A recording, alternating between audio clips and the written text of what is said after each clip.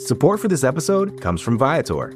Experiences are what people love the most about travel. That's why Viator has over 300,000 bookable experiences, so there's always something for everyone. They offer everything from simple tours to extreme adventures. Plus, Viator's travel experiences have millions of real traveler reviews, so you have the information you need to book the best activities for your trip. Download the Viator app now and use code Viator10 for 10% off your first booking in the app. One app, over 300,000 travel experiences you'll remember. Do more with Viator. Support for this podcast comes from Smartwater. Want to get a little more from every sip? Smartwater Alkaline doesn't just taste crisp and pure. It's loaded with everything you need to perform at your best, whether you're running marathons or boardroom meetings. Elevate how you hydrate and pick up a Smartwater Alkaline today. To learn more, visit drinksmartwater.com. You're listening to the Vox Media Podcast Network.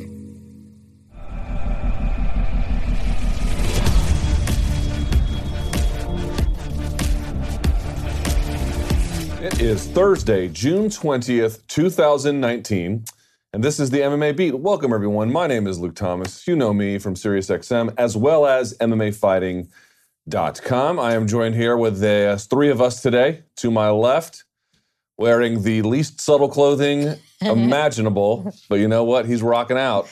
My man, Danny Segura, is here from MMAfighting.com. And at the end of the table, everybody's favorite, Phoenix Carnivale. You know her from UFC Unfiltered, In Fighting Shape Podcast, Access TV, the whole shebang. Ladies, how are we doing? Great. You like that? Well, hey, what happened to the mustache? Shaved it. Comes and goes. You sicken me. Why'd you shave it? I don't know. All good things Just come felt to like an it? end. Yeah. All right. Just felt like it. I like to change looks, Okay. You got to keep the people on their toes. So, exactly. Appreciate you guys tuning in today. As always, we will get to your questions after the show on a segment we call After the Beat. Keep sending them using the hashtag #BeatMMABeat. All right, let's get into it. You know what's surprising is you may not feel it, but then when you start to go down the list, you're like, whoa, this is actually a crazy busy weekend in combat sports. Let's see, right? You got Bellator London, UFC Greenville, BKFC 6, and I'm sure there's a million of smaller shows I'm missing as well. We are going to get to those. Let's actually start with something that just happened on Tuesday. Danny, I'll start with you. The return of Dana White's Tuesday Night Contender Series. And boy, have I seen a lot of hand-wringing about this. Yeah. So there was, as usual, I think, 4 or 5 fights the last 2 hours. 2 contracts were given out, one to Puna Soriano and one to this gentleman, DeCastro. I forget his last name. Please forgive me. The one to Castro, I don't see that as particularly controversial. Soriano wouldn't be controversial, probably, but for the fact that Brendan, I don't know how you pronounce his name, Loughnane, did not get a deal. Clearly the best fighter on that card. Yeah. He won, got a broken nose in the second round, fought through it, and did not get a deal because he shot for a takedown, according to Dana White, in the last 10 seconds. Good call, bad call? Yeah, this has been quite a hot topic. I honestly don't. I think that takedown was so irrelevant because his body of work was already done within the last 14 minutes he was in that cage. So the last 10 seconds, it wasn't like he needed a finish and then he shot for a takedown and he just managed to get a decision. He had already put in the work. He had already defeated his opponent. At that point, as you mentioned, he had a broken nose. I'm sure he doesn't want to take an extra punch here and there on the nose. So he just shot for a takedown. And I didn't really see it as being a big deal, but apparently it was for Dana White. I think it was a bad call. Ultimately, you want people that are skilled, people that are talented in your organization, and that's who Brandon is. He's a skilled fighter, and he should have gotten an opportunity, but we also know sort of the brand of the Dana White Tuesday Night Contender Series where Dana White likes, sort of the just bleed vibe where guys are just going all at it. And we've seen even fighters coming off the feet get second chances and whatnot just out of their performances. So personally, I think it was a bad call, but we also know what kind of fighter Dana is looking for. And I don't think Brandon was it. Well, I'll ask you this. What weight class is Brandon in? That was... was it featherweight, I think? Featherweight? Featherweight or bantam? Something like that. It was feather or bantam, right? So like I said, and I've said this a lot, it's really about casting what's needed in a particular division or department. So DeCastro was heavyweight. They're trying to mix things up, kind of pick him up. He's got some buzz because it was a KO by leg kick. Soriano I've seen in the LFA, super tough, and has fought some people that... Can't say he's a better fighter than Brendan, though. I definitely wouldn't say that either. But the point I'm making is, like, if he's looking for the excitement factor, that particular night, that's the decision he made. And the only reason it doesn't upset me is because I work for the LFA, and I watch the way that the UFC takes our fighters, and they took like 30% of our roster last year, and I watch how they kind of funnel in through the system. The Contender Series isn't always the great and the best way to go. And because Dana said at the end of it, this kid's going to make it here, just not tonight, it really didn't bother me that much because I watched them grow and bloom in the LFA and then get picked up because they need someone in that division on another card. So I feel like those possibilities are kind of endless and that we shouldn't always focus on the Contender Series being the way to get in. Okay, so 2 questions for you. From what you can tell, I don't know how much you've thought about it or not, is there a rhyme or reason? Is there like if someone had to ask you what kind of fighters does Dana take from the LFA, what would you say? I would... Champions? Champions, yeah. Like if you get a belt, you're almost sitting there waiting for that UFC call. Okay, yeah, what else? Definitely. Also, people who are on a good tear and who have fought, competition. And then sometimes it's about, well, you're in their top 5 and we're looking for somebody in your weight class and that's happening soon and can you make it? So there's a lot of crazy ways that these kids and guys and girls get into the UFC. Okay, so that's a fair point too, right? Because short notice is a great thing. Yeah. Here's the thing that I think was really off-putting for me was... Brendan didn't just win the fight. He actually had his best round in the 3rd after he'd had his nose broken. If you guys didn't see his Instagram, he was urinating blood later, which is always a fun little detail. And he kind of got made an example of. I think that part to me is like, he's like, this is what you don't do. It's like fight IQ. Yeah. That's what you don't do. That was a weird message. I get why he does it because I have a theory too. But I have to say, I found that extremely, for Dana White to go out there after a guy broke his nose in the 2nd round and then put it on his opponent in the 3rd, that was incredibly insulting. Yeah. I can understand that. I can definitely see your point of view there, and especially within the wording of that. It's like, if you have a high fight IQ and you just got to be really willing to risk the loss and go out there and be a killer, and that's not how necessarily every single fighter fights. And I think, scoring that takedown for him at the end was, hey, I'm going to score. And to Dana, it was that you don't have that killer instinct. And on the Contender Series, we're looking for killer instinct guys only. And that... We keep calling it killer instinct. Let's just call it what it is. It's low fight IQ. Sorry, that's what it is. Yeah. Like, we're dressing it up in these nice terms. Sure. Here's my theory. I wonder what you guys make of it. My theory is that... Because killer instinct is different. Killer instinct is if you got the guy hurt and you think and you see the window and the opportunity to get the finish. And go for that it. wasn't there for Brendan. His opponent was tough. That dude, Bill Algeo, was super tough. He was in that 3rd round, he took so many shots, it was ridiculous. So it wasn't like, he didn't have killer instinct. There was no window for him to go for the kill. That's why he went for the takedown. Also, we're gonna talk about Korean Zombie in a minute, who got knocked out at 4:59 of the 3rd. Yeah. Like, that happens. That's a real thing in this sport. Yeah, exactly. I can totally understand. So to me, it was really weird. But I will say, I was thinking at first, I was like, how could it be that, like, to your point, Dana even said this guy's gonna fight in the UFC. Right. He acknowledged he was UFC caliber. He just didn't put him on the show. And so I thought to myself, how does that make sense? Here's how it makes sense to me. One is, hey, we need heavyweights. This guy looked good. DeCastro looked good. Yeah. Sign him. No problem. Okay. But other than that, they're looking for 2 kinds of fighters, I think. One is the one who is willing to fight against their own interests sometimes, all out, empty the gas tank. You have to win usually, but just this kind of effort that may or may not be necessarily in their best interest in terms of the win of the fight, but they luck out. They take a risk. They like risk takers, and they like world beaters.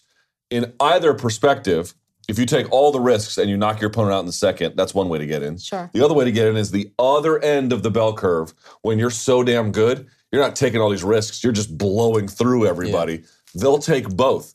But that doesn't mean that the ones in between are not UFC caliber. It just means you're not a right fit for the show. Yes, it's reality TV still at the end of the day. I mean, they're a media company also. You guys remember Kevin Holland, right? He was on the Contender Series.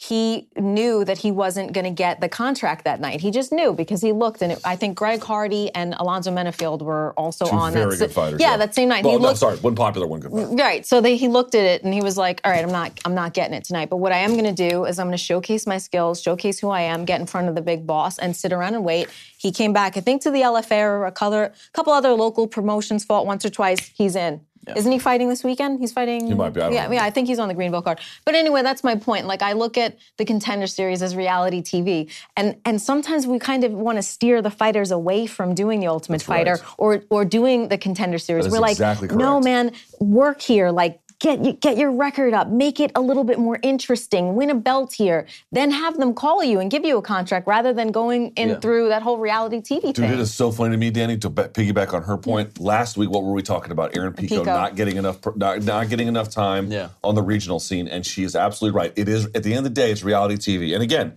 they're going to get the world beaters, they're going to get the risk takers, but there are so many good fighters who could find their way to the UFC, but they got to find the right fit. Mm-hmm. To me, this was a wake-up call. You and your manager find the right fit. True or false? 100%. I mean, if you look at the Ultimate Fighter, also, like, the people that, the Ultimate Fighter is a very interesting... It's a tournament. It's a tournament, that's what it is. And some fighters are better suited for that. Some fighters, 100%. In fact, can make the weight repeatedly because they're not that heavy, whereas you get, for example, Sijara Eubanks, for example, struggled. And it wasn't that because she wasn't a good fighter. It was because to make 125, it was really tough on her body. And to do it multiple times in such a short amount of time, it just wasn't possible for her to keep up a certain performance and also just make the weight. So fighters need to have a self-assessment, see what they're good at, what their skills at, what their attribute is, what their brand is, to be honest. Sure. And then find the right fit, whether it's, picking up a belt somewhere else, whether it's the Contender Series.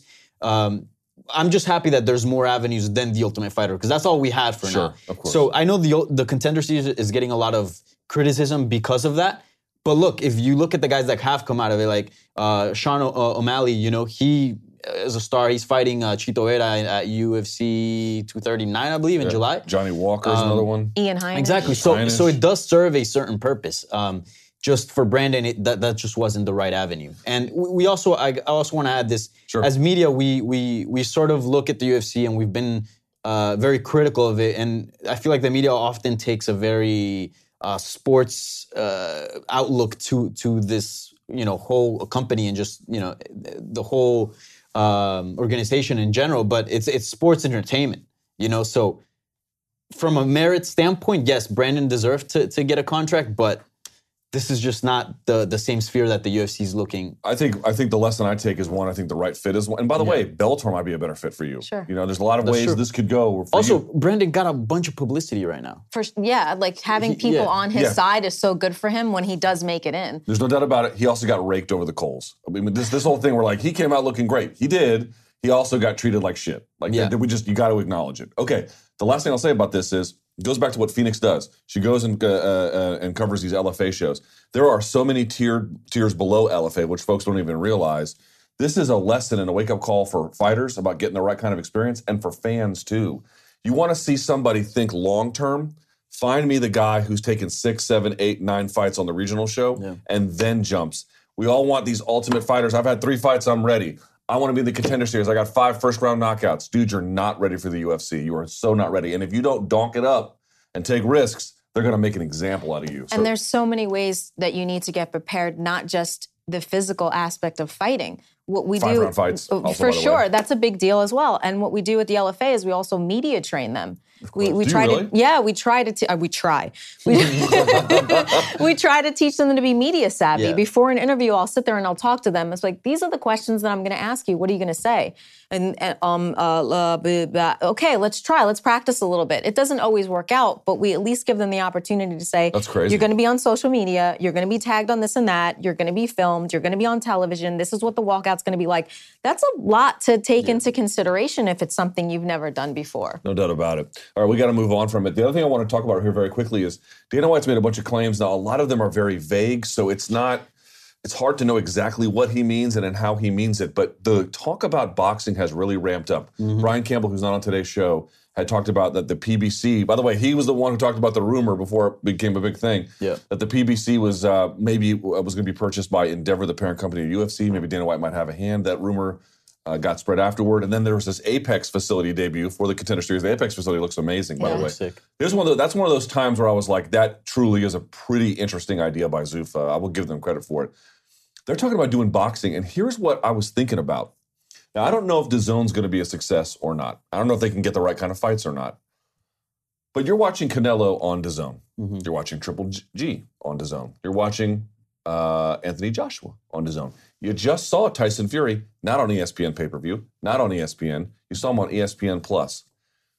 He was talking about a huge rebrand with Fight Pass. Why is it crazy, Phoenix, if it is crazy, to think that Dana White couldn't sign a potentially important boxing fight?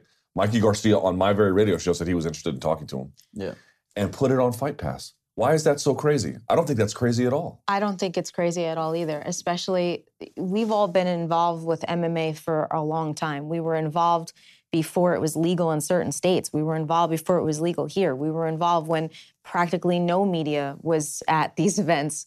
And then looking at it on ESPN now, having ESPN Plus, Fight Pass definitely needs a revamp. Why not revamp it with getting the opportunity for boxing fans to be like, all right, I'll check this out. Because right now it's just a library, really. So I don't really feel surprised by anything that the UFC does now, because once it's sold for $4.2 billion and then it got on ESPN, now I'm just kind of sitting back and watching what else they do. I'm really not surprised. I'm really kind of shocked at just the fact that we continue to keep moving forward in such big ways. I know forward motion I'm not surprised by, but like, okay, all right, boxing, sure, why not? It's combat sports.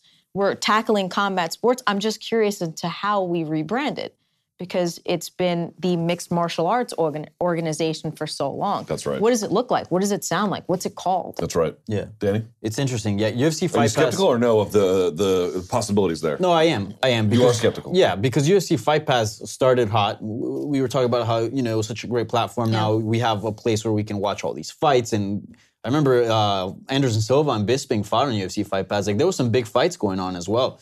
And then all of a sudden, we started seeing sort of the bigger fights happen elsewhere, not UFC Fight Pass, and then ESPN Plus, picked up the Contender Series. Do you have the Ultimate Fighter as well?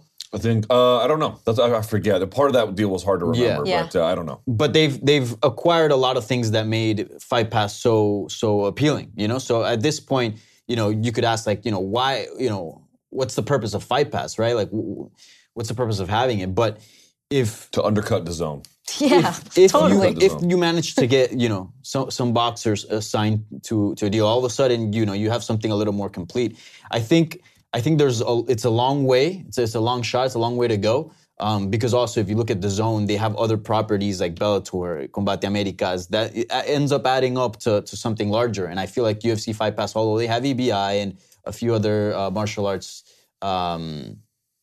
acquisitions, they don't have the same presence as, say, like a ESPN Plus. Mm-hmm. So I think it's definitely possible. They have the platform to do it, especially like they have the UFC PI, the UFC Apex now, and they can just, that's also an enticing thing for any boxer that would like to sign, right? Like, come over here, we'll take care of you, we'll get you the proper training with the best of the best.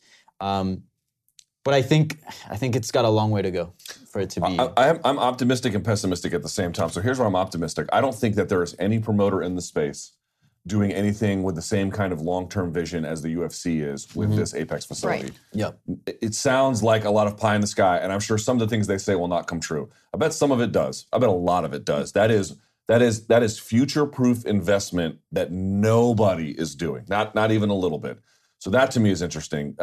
Second of all, I've talked to people in the boxing world, like, what do you think about Dana White getting involved? And it was surprisingly, they were welcome to it. Mm-hmm. I thought they'd be like, this jabroni, get him out. No, not at all. Now, of course, there's some skepticism as well. Right. So I think that they're another entrant coming in and shaking things up. They like that. Here's where I have a little issue with it. Or not issue, I just don't understand.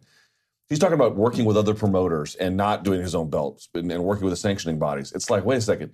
You're doing all the things that you don't do in MMA to make money, and now you're going to do that in boxing? Because if you do that, like, you want Anthony Joshua to fight on Fight Pass, it's going to cost you $40 million. I got a lot of UFC fighters are going to be wondering, why don't they have $40 million? Yep. So how do you juggle two different realities? Yeah. while being the same promoter of both. That was the one thing I was really confused on how they were going to work that out, because, I've had a lot of talks with Heather Hardy, and she always talks about the inequality in boxing's pay, and that was one of the main reasons that she had switched over to MMA. So I was a bit hopeful that if the UFC does restructure the way boxing is done, because boxing never really respected the women in fight culture. They really haven't. I mean, my female boxing friends will tell you that. There's a few that are at the very top, but their very top is still less than any male boxer ever. And it's a very sad pay scale, where with MMA, it feels like if a woman's a star, she's a star, and that's it. She's making money because she's where she is on the card and who she is in her brand. Boxing never really had that. Like, Heather will talk about selling tickets after tickets and still making $40,000 worth, yeah, and still making practically nothing, or not even being on like the TV portion or things like that. She can tell you in much better detail. So I'm wondering if the structure of how that works for women in MMA will fall over into women in boxing, and how much better for the branding, for their pay. We complain about fighter pay in the UFC so much, but could it possibly be as bad as what women in boxing go through? So that kind of sparked some interest in my head on how the way the UFC brands and makes their stars, how much that might actually help. Because the truth is, I don't really know much about some of the fighters that are on the undercards in boxing. I really only know the main event, and that's really most of the time what I tune in for. But with the UFC, even though we criticize them, we'll know some of the people that are on the undercards, that are on Fight Pass, that we'll know those names. Yeah. And I give them a lot of credit for that. And I wonder if that structure will really help some of these boxers, and maybe that's why they're so open to it. But I also think that's why they make the money that they make. Like, all the money is concentrated at the top in boxing, and then very little all the way down. Sure. And you don't know them. You know some of the ones on the prelim card because they all get kind of this middle-class salary. Right. And there's a lot of benefits to either version. But I think most fighters would be like, I'd rather have the situation where I can get, for the most part, the $40 million. Danny? Yeah, I agree. And it's going to be an interesting thing to see if it does come through, like how Dana White and the UFC is going to handle it, because that can cost a lot of, stir a lot of things up over at the UFC, because they can, the fighters can say, well, how are they making so much money, right? And it's going to be interesting as well how Dana White and how the UFC changes their model of promotion to boxing. Because if you look at boxing, we're not tuning in because the WBA title's on the line. We're tuning in because Manny Pacquiao's fighting Keith Thurman. That's right. Yeah. It revolves around personality. It revolves around individuals rather than the actual body, right? Whereas the UFC, and I know the product looks different than it did a few years ago. Nonetheless, you see a UFC card, you kind of know what kind of quality of MMA to expect, right? What kind of quality of fighting. So you tune in. Yes, there's names on the card, but you mainly, a lot of people tune in because there's UFC fights, right? Yeah. MMA fights. So that's gonna get very interesting to see how they manage it. I don't have an answer to it, but I'm just curious to see how it works out. Here's a sad reality about it, though. Every time the UFC takes something from the fighters, you know what they do? They roll over. So, like, if they start promoting boxers who are getting $20 million checks, do you know what they probably will do if past this prologue? Nothing. They will do nothing. So just keep that in mind. Fun little part. All right. With that out of the way, let's talk about some of the fights coming up this week. There's actually a bunch of them. Okay. Let's start with Bellator just a little bit so we can recap next week, and then we'll talk about a UFC card that I've never seen this little amount of buzz for. But Bellator London is this weekend. Bellator London. A couple of interesting fights on this. I'm going to make a proclamation to you both. Ready for this one? Go for it. I'm not... Notice I didn't say prediction. Oh, Proclamation. Wow. Proclamation. Okay. This gives me enough wiggle room where if it blows up in my face, I can be like, well, I didn't. It was just a proclamation. Just a proclamation, not a prediction. I'm getting a bit of a spidey sense about Rafael Lovato Jr. If you don't know anything about him, he's one of the, one of the best American black belts ever in jiu-jitsu, facing Gegard Mousasi for the middleweight title. He is amazing. He is an amazing fighter. If it goes to the ground, as good as Mousasi is, he ain't Lovato good. Not hardly anyone in the world is. He's in shape. And here's the thing about Lovato, and it's this whole Bellator card too. It's coming off this Bellator NYC hangover. Like, Lovato's a real quiet sportsman, bows assiduously, Phoenix, avoids talking nonsense. Mousasi, I'm not saying he's checked out, but he's definitely in the later stages of his career. Yep. I wonder what you make of this matchup and my spidey sense about Lovato's potential here. Real potential for an upset, if you ask me. One, I love that you use Spidey sense. Yes. Got that tingle. Two, we've seen Lovato Jr. in the LFA, 4-fight winning streak, was our champ, then of course got picked up by Bellator. He's nasty. He can strike, he can wrestle. Yes. His jiu-jitsu. I've seen him coach. He's a fantastic coach. He's so clear and concise. If he does win, I would not be surprised. Look, Mousasi's Mousasi. He's great. He's fought in like every single organization ever, right? He's like fought for everybody. But he has 53 fights. So I think Lovato has 9. So he's like this young lion coming in with a lot of diversity. And also you worry about Mousasi because he's coming off of like severe sciatica and back issues. And that's why he had to take some time off.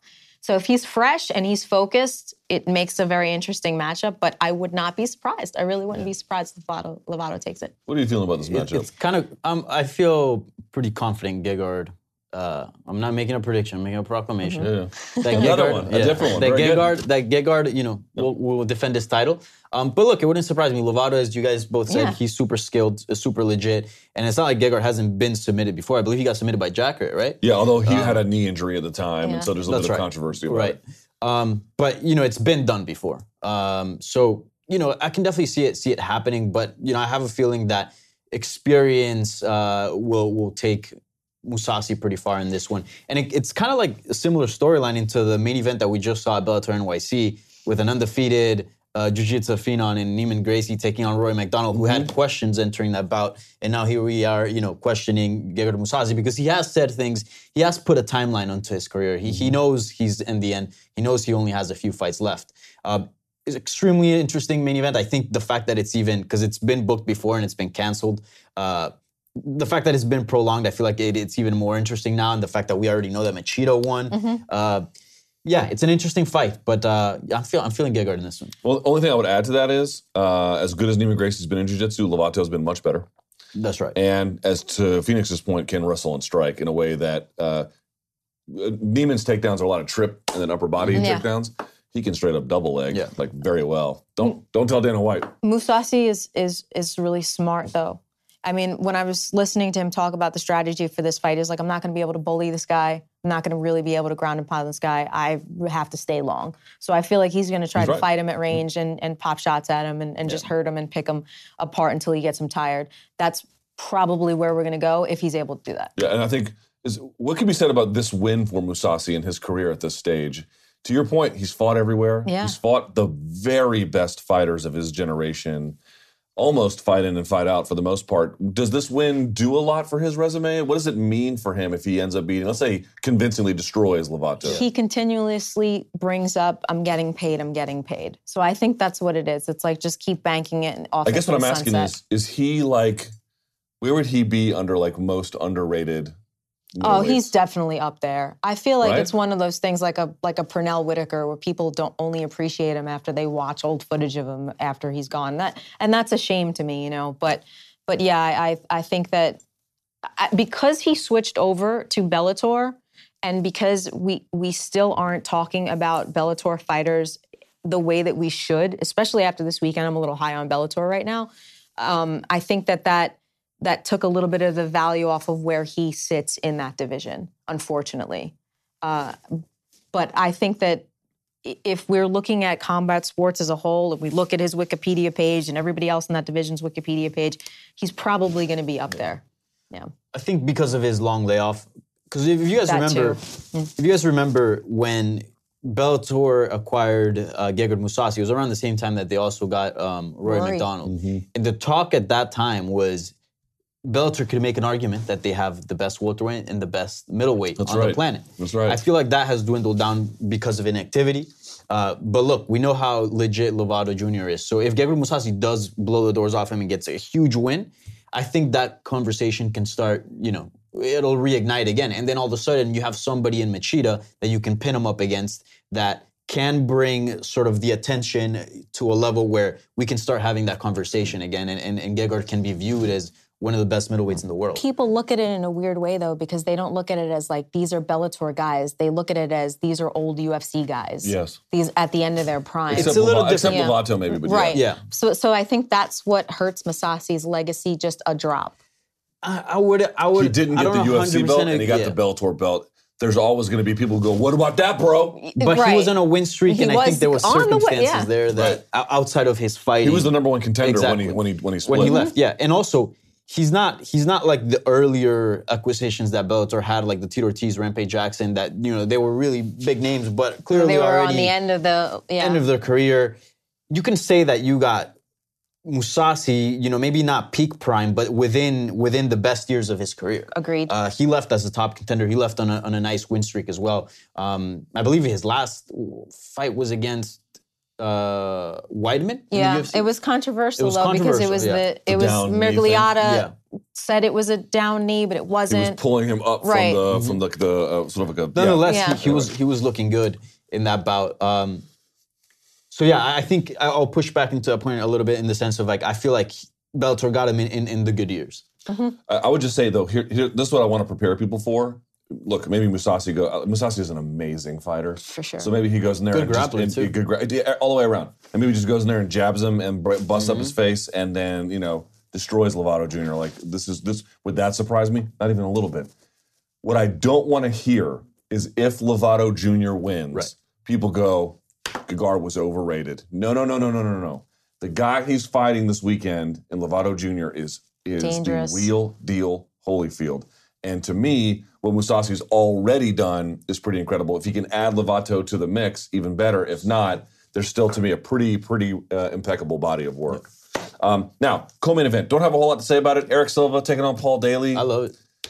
Seems just like an action fight. I think Paul's kind of past at this point as a guy who's going to be like a title contender. I mean, Bellator, you never really know, but I think they're like, okay, he's a risk taker. He's a risk taker. They risk take on the feet.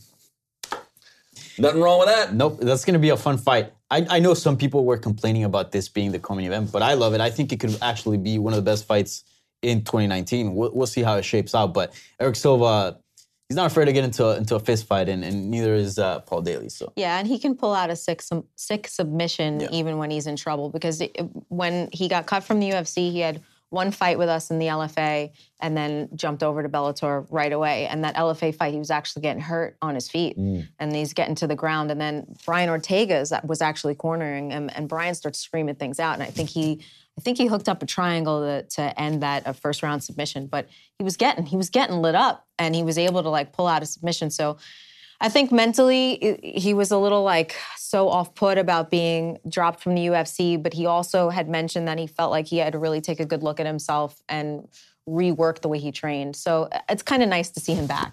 Last thing on this is you got James Gallagher. You know what's funny about James? I met him in person for the first Bellator NYC card. No one will believe you if you tell them this, but it really is true. He's an unbelievably nice kid. Like, he was so respectful and friendly and you know, he's the kind of guy who comes across the room to say hi and shake your hand. That's cool. That's who he is. Not to his opponents, but to everybody else. That's why people bag on him. I get it, because he pokes the bear, and you poke the bear, this is what happens. Like, you get Ricky Bandejas kicks you in the face, and everyone celebrates. Here he is. This is what I was thinking about, you know. Is there really room for two Irish bad boys in MMA, especially if they're in the same team? My answer to that is, Danny, here's what my thought is. One, if Conor's kind of fading in the background, the answer is you can kind of step it up in his absence. Or maybe the simpler answer is, yeah, if he keeps winning, you can have 50 Irish bad boys if they can all win. What do you think? We're talking about him now, so there's clearly a room for you see him get in his opponent's face? And then his opponent's coach's face after the face-off? Yeah. And people again, this is the talk. People hate on James, but like even fighters are calling him out when he's coming off a loss. So they all want a piece of him. Yeah, it's clear that he has a name within this sport, and I think there is enough room, especially with McGregor. I mean, what is McGregor doing these days? He hasn't fought in a bit in MMA, and I don't think he's going to stick around for all that many fights. While James is super young, so as soon as McGregor retires, just focuses on his whiskey business, it's all James Gallagher. All right. Is there anything else in that card I'm not thinking of? I don't think so. Here's the last piece. Charlie Ward is fighting. Great. Another Irish bad boy. Sweet. Here's what caught my attention, and this is hilarious. The card, it's Bellator London. Mm-hmm. The card is going to air tape delay on DAZN. Now, I could have sworn that the whole purpose... the zone is streaming... Yeah, I could have sworn the whole purpose of moving to the streaming profile was that we didn't have to play this dumb Viacom game of we're going to air sports on tape delay because it's better for ratings for us when we do that, which, by the way, it is. But the whole point is it's a disservice to the fans. And I get it. It's airing on Paramount. Yeah. So I guess they don't want to spoil the party for Paramount. Right. But I'm sorry, DAZN. If I'm paying for your service, air it live. How hard is that? Air it live. Air it live. It's live sports. Can you air it live? You have streaming technology. That's what the whole thing's about. You're going to tape delay your stream? I might have to boycott this. I might have to boycott it. That's my thought. You're not going to. All right. Then that takes us very quickly to, was Bellator on Saturday? Did we already just pass it? The whole... it was on Friday. It was on Friday, so we're a little bit past it. I don't want to spend much time because we've got to get to this UFC card. Phoenix, I'll jump over to you. Did you go to the fights? I thought I saw on your Instagram you did. I did go. Yeah. This was actually the first Bellator event I've ever attended. Super quick. How was it? Really, really good. Yeah. Like the production value was really good. Whoever does their graphics department is like really good. Each fighter was individual. I tell folks, if you go to a Bellator show, I don't know about the ones in Thackerville, but if they're going to do it up, it's a good show. Very good show. Okay, so very quickly, I don't want to get to the whole thing. There's a lot of different angles. Everyone's already talked it to death. But we kind of talked about, you work at LFA, right? And on Access. And we talked about Dana White's Tuesday Night Contender Series. Let's talk very quickly about Aaron Pico. I've already shared all my opinions about him. Curious from your perspective. You watch people come through the ranks, and some go on and have great successes, and some do not, and it's a hard thing to figure out. He's 4-3. So here's my question to you. What went wrong? He's just young. He's 22 years old, and he's just getting started. Let me ask it differently. Yeah. Give me the good argument for why he's 4-3. In other words, to me, the fact that he's 4-3, somebody messed up. Somebody messed up. So that's my issue. I get that he's young. I'm not burying him at all. But somebody messed up. And so what went wrong in that sense? Well, because I watch fighters grow, I would have said you're going to wait until you're like 24, 25 before you go into the Bellator or the UFC. I would have had him brew a little bit at the LFA or CFFC or any of those organizations just because you have to get more ring generalship. You have to get more ring time. If you look at boxing, we're talking about boxing, some of the things that boxing does well is that they have a lot more amateur fights. They have the Metros, the Golden Gloves. They have a lot of areas where they can compete and just get used to different body types, different strategies, different ways. This is a lot of pressure first coming in. So I wish that he would have had some time to brew. It's just that we look at people like a John Jones, for example, that gets plucked up and then winds up becoming the greatest because he's a hot prospect and all those type of things. But John Jones, look at his body type. It is much less variables. Yeah, he's an anomaly. He's kind of special. So I feel you got to let people brew a little bit and give them a bigger amateur career. I think because of his pedigree, he got just jumped to the top, and it's unfair to him. Yeah, I agree with what Phoenix is saying. But my only thing that I would like to add on to that is that I feel like he can brew a little bit in Bellator. I mean, we've seen guys like Ed Ruth, we've seen guys like Dylan Dennis, we've seen tons of prospects. I mean, James Gallagher, just this weekend, he's fighting somebody that's 12-6, close to the same amount of fights that he's had. And, I mean, not the greatest record, but a record that, it's a good challenge for him. Pico was getting guys that were just way out of his experience level. And I think, of course, fighting at LFA and other promotions, other smaller promotions would have been a good service for him, but I feel like he can still get that service within Bellator. It just comes down to the type of fights they're going to offer him, and it comes down to his new team, I guess, now, being like, hey, no, I don't think that's a good fight for you. I don't think you should be fighting that person. And then also the Bellator matchmakers, finding good opposition for him to test his skills. Yeah, Coker was quite verbal about saying that he wasn't just going to let him go. It's not like a 3 strikes you're out type of situation, that he would have the opportunity to brew and grow there, which is good. Yeah. It's just that I feel and I think that's right. And at 22 years old, I don't worry so much about him. I just worry about him taking so much damage at 22 years old that it affects his future. Right. So here's my one last Bellator question, because I know, 40 minutes. Well, we got to Contender Series. Bellator 222 was the one on Friday. Was it a good night for Bellator, or was it a bad night for Bellator? I think very good. Okay, why?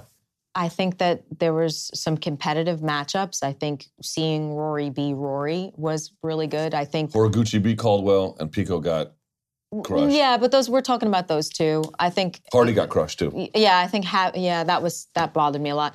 I think having Chael retire brought a lot of eyes and ears and attention to them. I think Machida winning the way that he did, it's like, oh, Machina's back. You know, in a lot of ways, I think people got excited about that. And I think Archuleta was somebody for people to take notice of. That's true. I think Mix was somebody for people to take notice of. That's right. So maybe the people that we expected to win and that we were rooting for didn't, but these other people got people's attention. You know, Valerie Loureda, she's interesting too. Mm-hmm. I think it built some interest in some up-and-coming stars. Good night or bad night? I think it was a good night. I mean, overall, if you look at the product, you were satisfied with what you got. Yeah. It was a good night of fights. Yep. So automatically, it's a good night for Bellator. Now, that there were some things like the Aaron Pico loss, having Caldwell lose as well. But look, you got Kyoji Horiguchi, who's arguably one of the best bantamweights, if not the best bantamweight on planet Earth right now, that he's going to come back to your organization because there's something in his contract that he has to defend that belt. And that makes it very interesting. Also, that partnership, I feel like, was brought up a lot within this card, and I feel like fans are attracted to that cross-promotion. Okay. And I also think that, for example, look at like Dylan Dennis. He picked up a victory. He's still undefeated. Yeah. I just think talent prospecting, I've mentioned it a million times, talent prospecting in MMA and sports is so hard. So like some of the ones you thought were going to win, they didn't. But some of the ones you didn't expect to win, here they come. So it's like... Rory won, and he seems to be at a very good place right now. And there were so many questions entering Bellator 222 about him that, is he done? He's clearly not done. Yeah. So I think overall it was good news for Bellator. Also, the Machida win was also good for them because now you got a contender in 2 divisions. All right. Yeah. So very good. So let's transition now, if we can, to the UFC card. I say this like every time there's an ESPN Plus card, but I swear to God, is there any buzz for this card? If I hadn't even brought it up, would you guys have remembered there was a UFC card this week? Yeah. No, I go to the page a lot. Okay. That's why. But fair to say, I mean, if I had to task someone when naming 4 fights, I think we'd all struggle on this one a little bit here. Wow, what a non-entity. Now, it's partly the issue that they were going to have Wonder Boy on it, and then he got knocked out by Anthony Pettis and then wanted to take his time, which everyone I hope understands. Yeah. So that's just... So partly the way the cookie crumbles. On the other hand, this is the thing getting back to Dana White talking about the boxing stuff. You know why I think he partly wants to do boxing?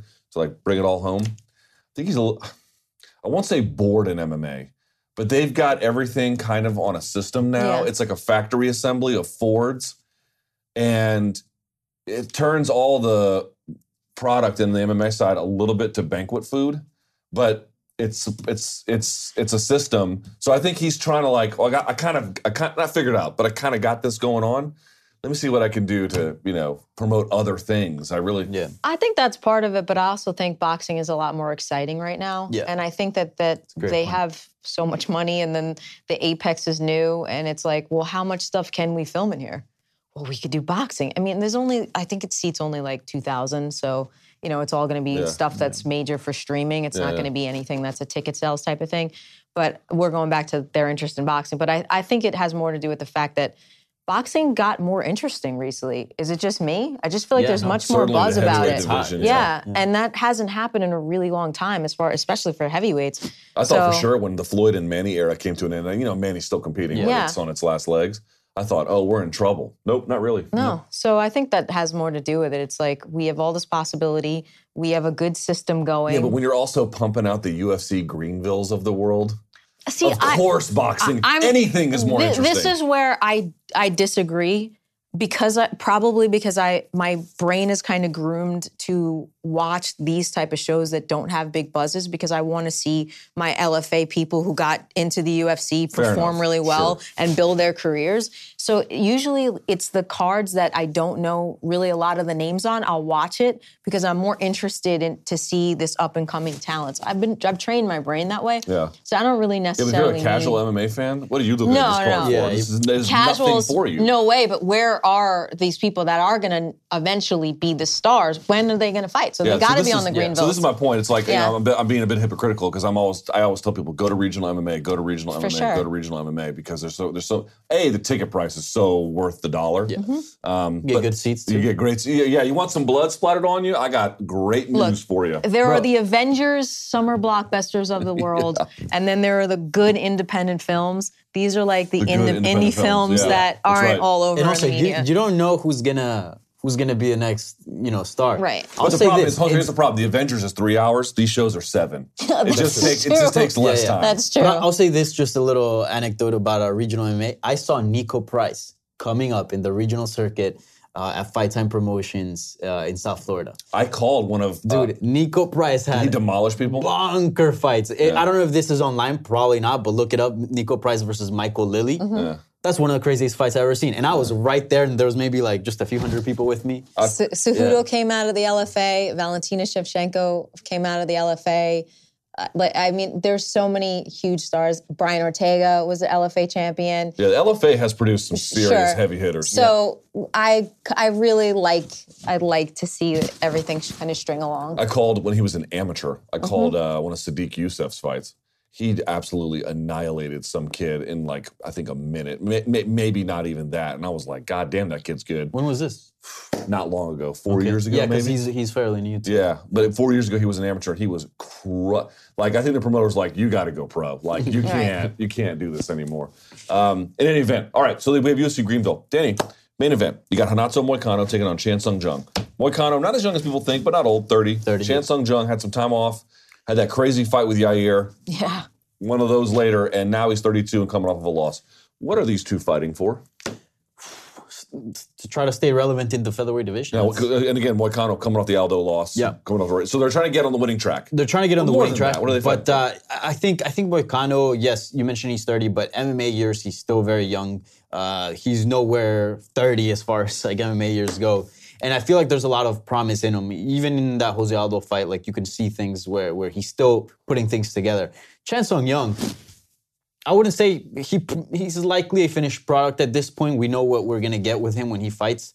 But again, he had to do military service, so there's still a lot of questions. And that Yair fight, he was looking good.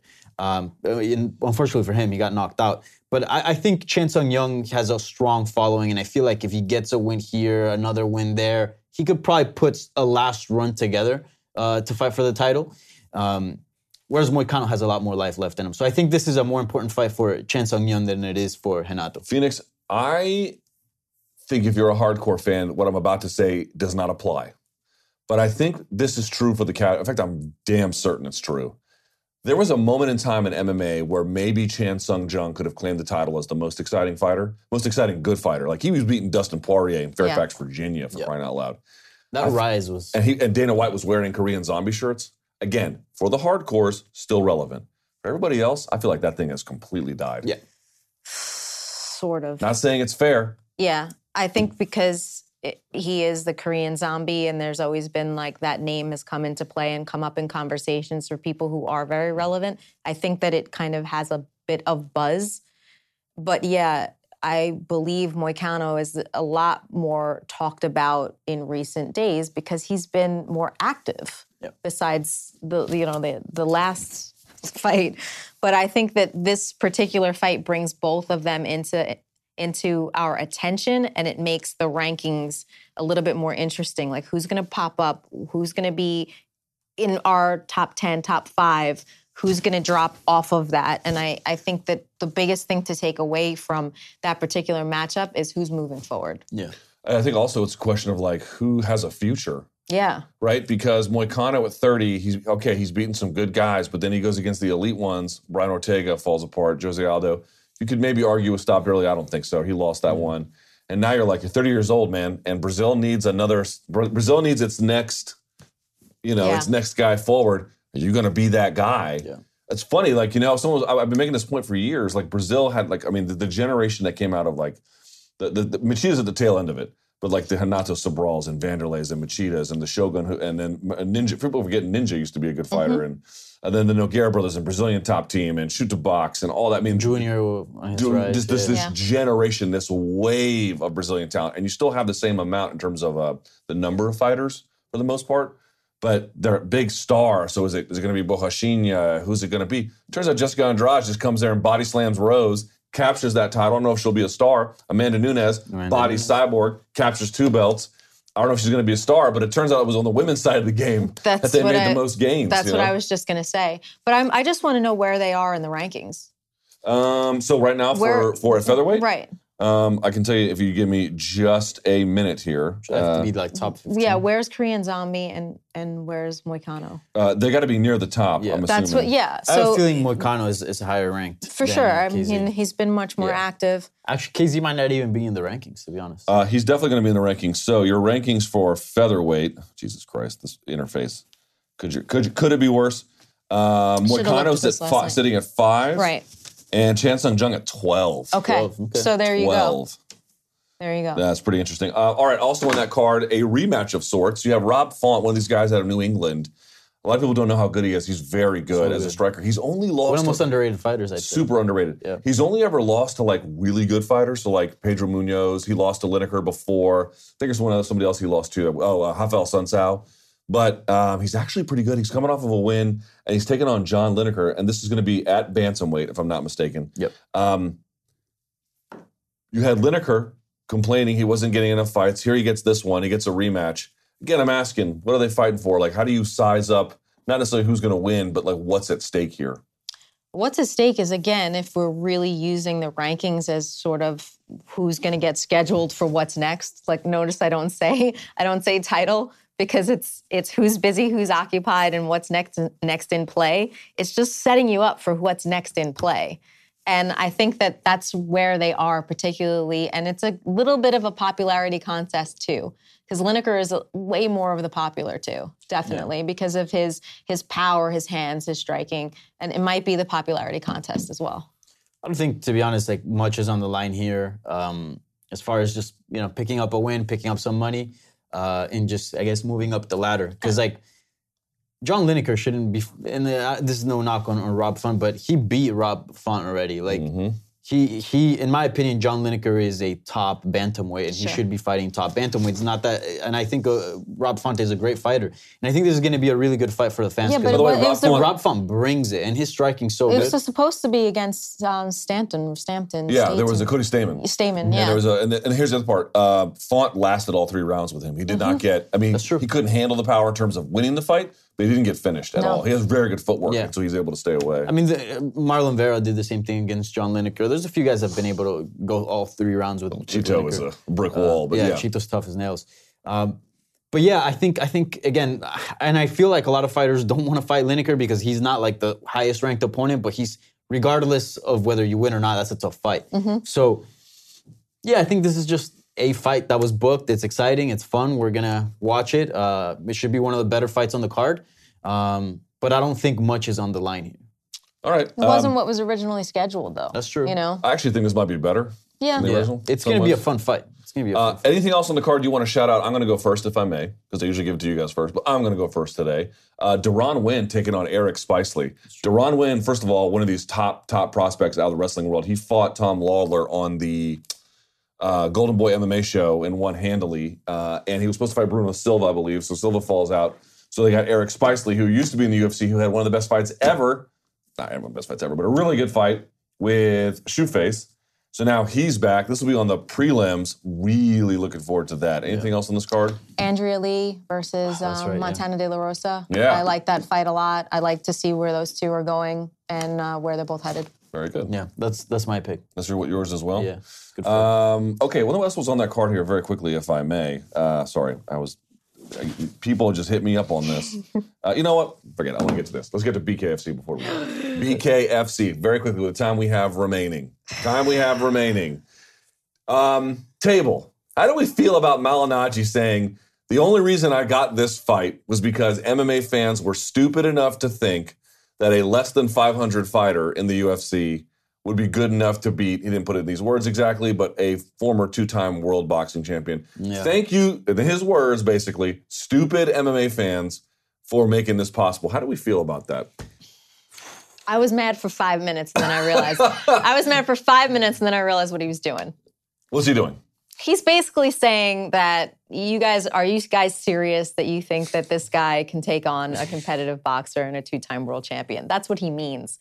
And he took that approach. I don't like the approach that he took because obviously there are some very smart, educated MMA fans. I think the UFC did some type of survey about their particular fans, and they're more athletic than most sports fans, which means because we train in martial arts, we want to watch martial arts. Yeah. So it's kind of like it's a messed up statement on his part, but I get what he's saying. He's like, do you guys actually believe that he can outbox a boxer? Is he right? Not necessarily, because bare knuckle is not the same as boxing. There's a lot of differences to it, and it's in a circle too. There's a lot of different things about how you start like this, not like this. Yeah, like how you cut angles. So he has to make some major adjustments. And honestly, this is my own ignorance. I don't know how in shape Paulie was before this. We had him in studio again. I don't know how long he looked to be trim. Okay, so I don't know how quickly you can adjust for the things that you need to do for bare knuckle. I know that you should definitely start hitting pads and the bag without anything on, so you strengthen your wrists and it's like when you do karate, you had the makiwara and you'd hit it 1,000 times so that you'd built up your hands. So I think there's a lot of those things. The dirty boxing, the clinching, there's a lot of things that he needs to work on that is not something he's used to. You see boxers do things in MMA when they transfer over, they dip their heads too low. It's stuff that's so ingrained in your body that you default to it. So listen, if he gets to out-punch him and stay on the outside and work his jab and his footwork and his movement, and if Lobov is plotting this way, Paulie could have an easy night. But if they get close, I don't know, it could be nasty. Is he right? I think he might be. Yeah. But I think prediction or a proclamation? I think that's a proclamation. Well, because if you look at Mayweather-McGregor, right? Like I think that type of statement applies more for Mayweather-McGregor because that was straight boxing. Like anyone knew, like Floyd was going to piece up McGregor, and it's not that McGregor was not a bad fighter; he's just not a boxer. In this situation, I feel like there's two things. Either he might be right, and I'm also a stupid MMA fan, or this is just promotion. Because like Phoenix said, I do think there's a case to be made. Because logic does say that, Paulie should go in there and piece up Artem, for sure. Sure. But there are enough things that you can add up in Artem's favor that will play against, Paulie. And I think it's very interesting, for example. I mean, okay, so I agreed with his statement until I talked to Brian Campbell. Brian Campbell was the boxing expert, and he does believe that Malignaggi is going to have a really tough time in this bout. And that's when I went, oh, okay. And then I started analyzing all these other factors. Prior to that, I was just like, yeah, Malignaggi should just run through Artem. But look, there's clinching, a lot of clinching involved, and striking while you clinch. That's something that we don't see in boxing. And I know a lot of people hate on Artem in many ways, but like when he said this, it was pretty on point. He's like, I am no expert at the clinch. I am by no means a great wrestler or, someone that's good at tying up. But against Paulie, I'm an expert because I've been doing this for years. He hasn't. So there's a lot of things, a lot of factors that I think that lead me to believe that this fight might be competitive. But Paulie might be right. We'll wait and see. I would say just very quickly, whenever you were talking to boxing people about Mayweather and McGregor, they were like, yeah, of course Mayweather's going to win. Exactly. Yeah, it was an obvious. On this one, they're like, they're a little bit, Paulie should win. So my attitude is probably Paulie's going to win, but I don't know. Yeah, I'm on the same boat. Trying to remain a little agnostic about it. I'm not counting out. Here's what I will say about this, then we'll do under the radar. What I will say about this is very simple. Dude, you can say whatever you want about Lovato and Mousasi being like the best fight or the most important or the most relevant or the most whatever, but it ain't the biggest. It ain't the biggest fight this weekend. The biggest one is Malignaggi versus Artem. I guarantee, check all the MMA websites come Sunday morning. See which one's dominating the headlines. Unless Mousasi takes like a wild upset, I suspect it's going to be BKFC. It's going to win the day because that is just...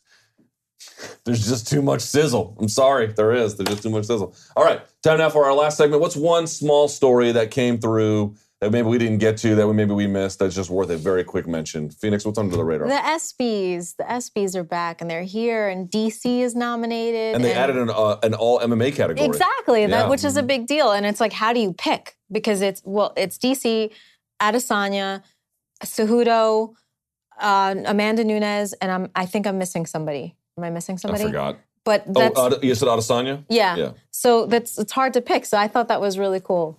All right, very good. What's under the radar, Danny? Mine often when we talk about the welterweight division, this man gets, excluded from the conversation of the top welterweight, Santiago Ponzinibbio. Probably the best Argentine MMA fighter we've seen. He was doing well. He was riding a win streak, but he's had some setbacks as far as like out of the cage, and he was hospitalized recently. Our own Guilherme Cruz spoke to him. He had a knee infection. He was feeling well, but then the medication wasn't working with his body, so he was having fevers. He had to go back to the hospital, and finally, it seems to be he's in the clear, and he's back home after being hospitalized for I think it was a week. So he's back, and not back 100% as far as like training wise, but he's back and clear to resume his MMA career. And all the lights went out in Argentina. Did you see that story? Yeah. Kind of crazy. All right, so lastly, I would say I had to do this and be petty because I am petty. UFC announced they're going to have their Hall of Fame ceremony at the Palms, and then right after that, they're going to have some kind of like kickoff party or whatever for the weekend, and they're going to have Godsmack play. And I couldn't find a shotgun to put in my mouth fast enough. God. I mean, I know who's making these calls. Can you believe that it's 2019? Can you believe it's 2019 and they're having Godsmack concerts? It is, the apocalypse is I wait for the earth to just get boiled by the sun. Just end it all, Jesus, because we have lost the plot with this one. What a disappointing piece of news. I only know like 2 of their songs. I know one so song. I can't even. I literally, I don't know, and I'm being dead serious about this. And I like rock and I like metal. Here's the thing. I don't know what the medical explanation is, and I'm being serious. Every time I hear Godsmack, I instantaneously get diarrhea. Now, what is the connection? I don't know. I don't know. But it's like... It's a lot of information. It's like you was crying like a bitch. Uh-oh, where's the Pepto? Uh-oh. About to have an accident. That Godsmack got me again. It's weird. I can't go to the concert, obviously. Bad things would happen. All right, that it? There we go. When are you on the road again? I leave Thursday. We're going to Madison. Wisconsin. LFA 70, I think. Yeah, LFA 70. Wisconsin, very underrated U.S. state. Yeah. Underrated U.S. state. All right, well, for Phoenix, for Danny, I am Luke. Hands up, chin down, let him fly. This is MMA Beat.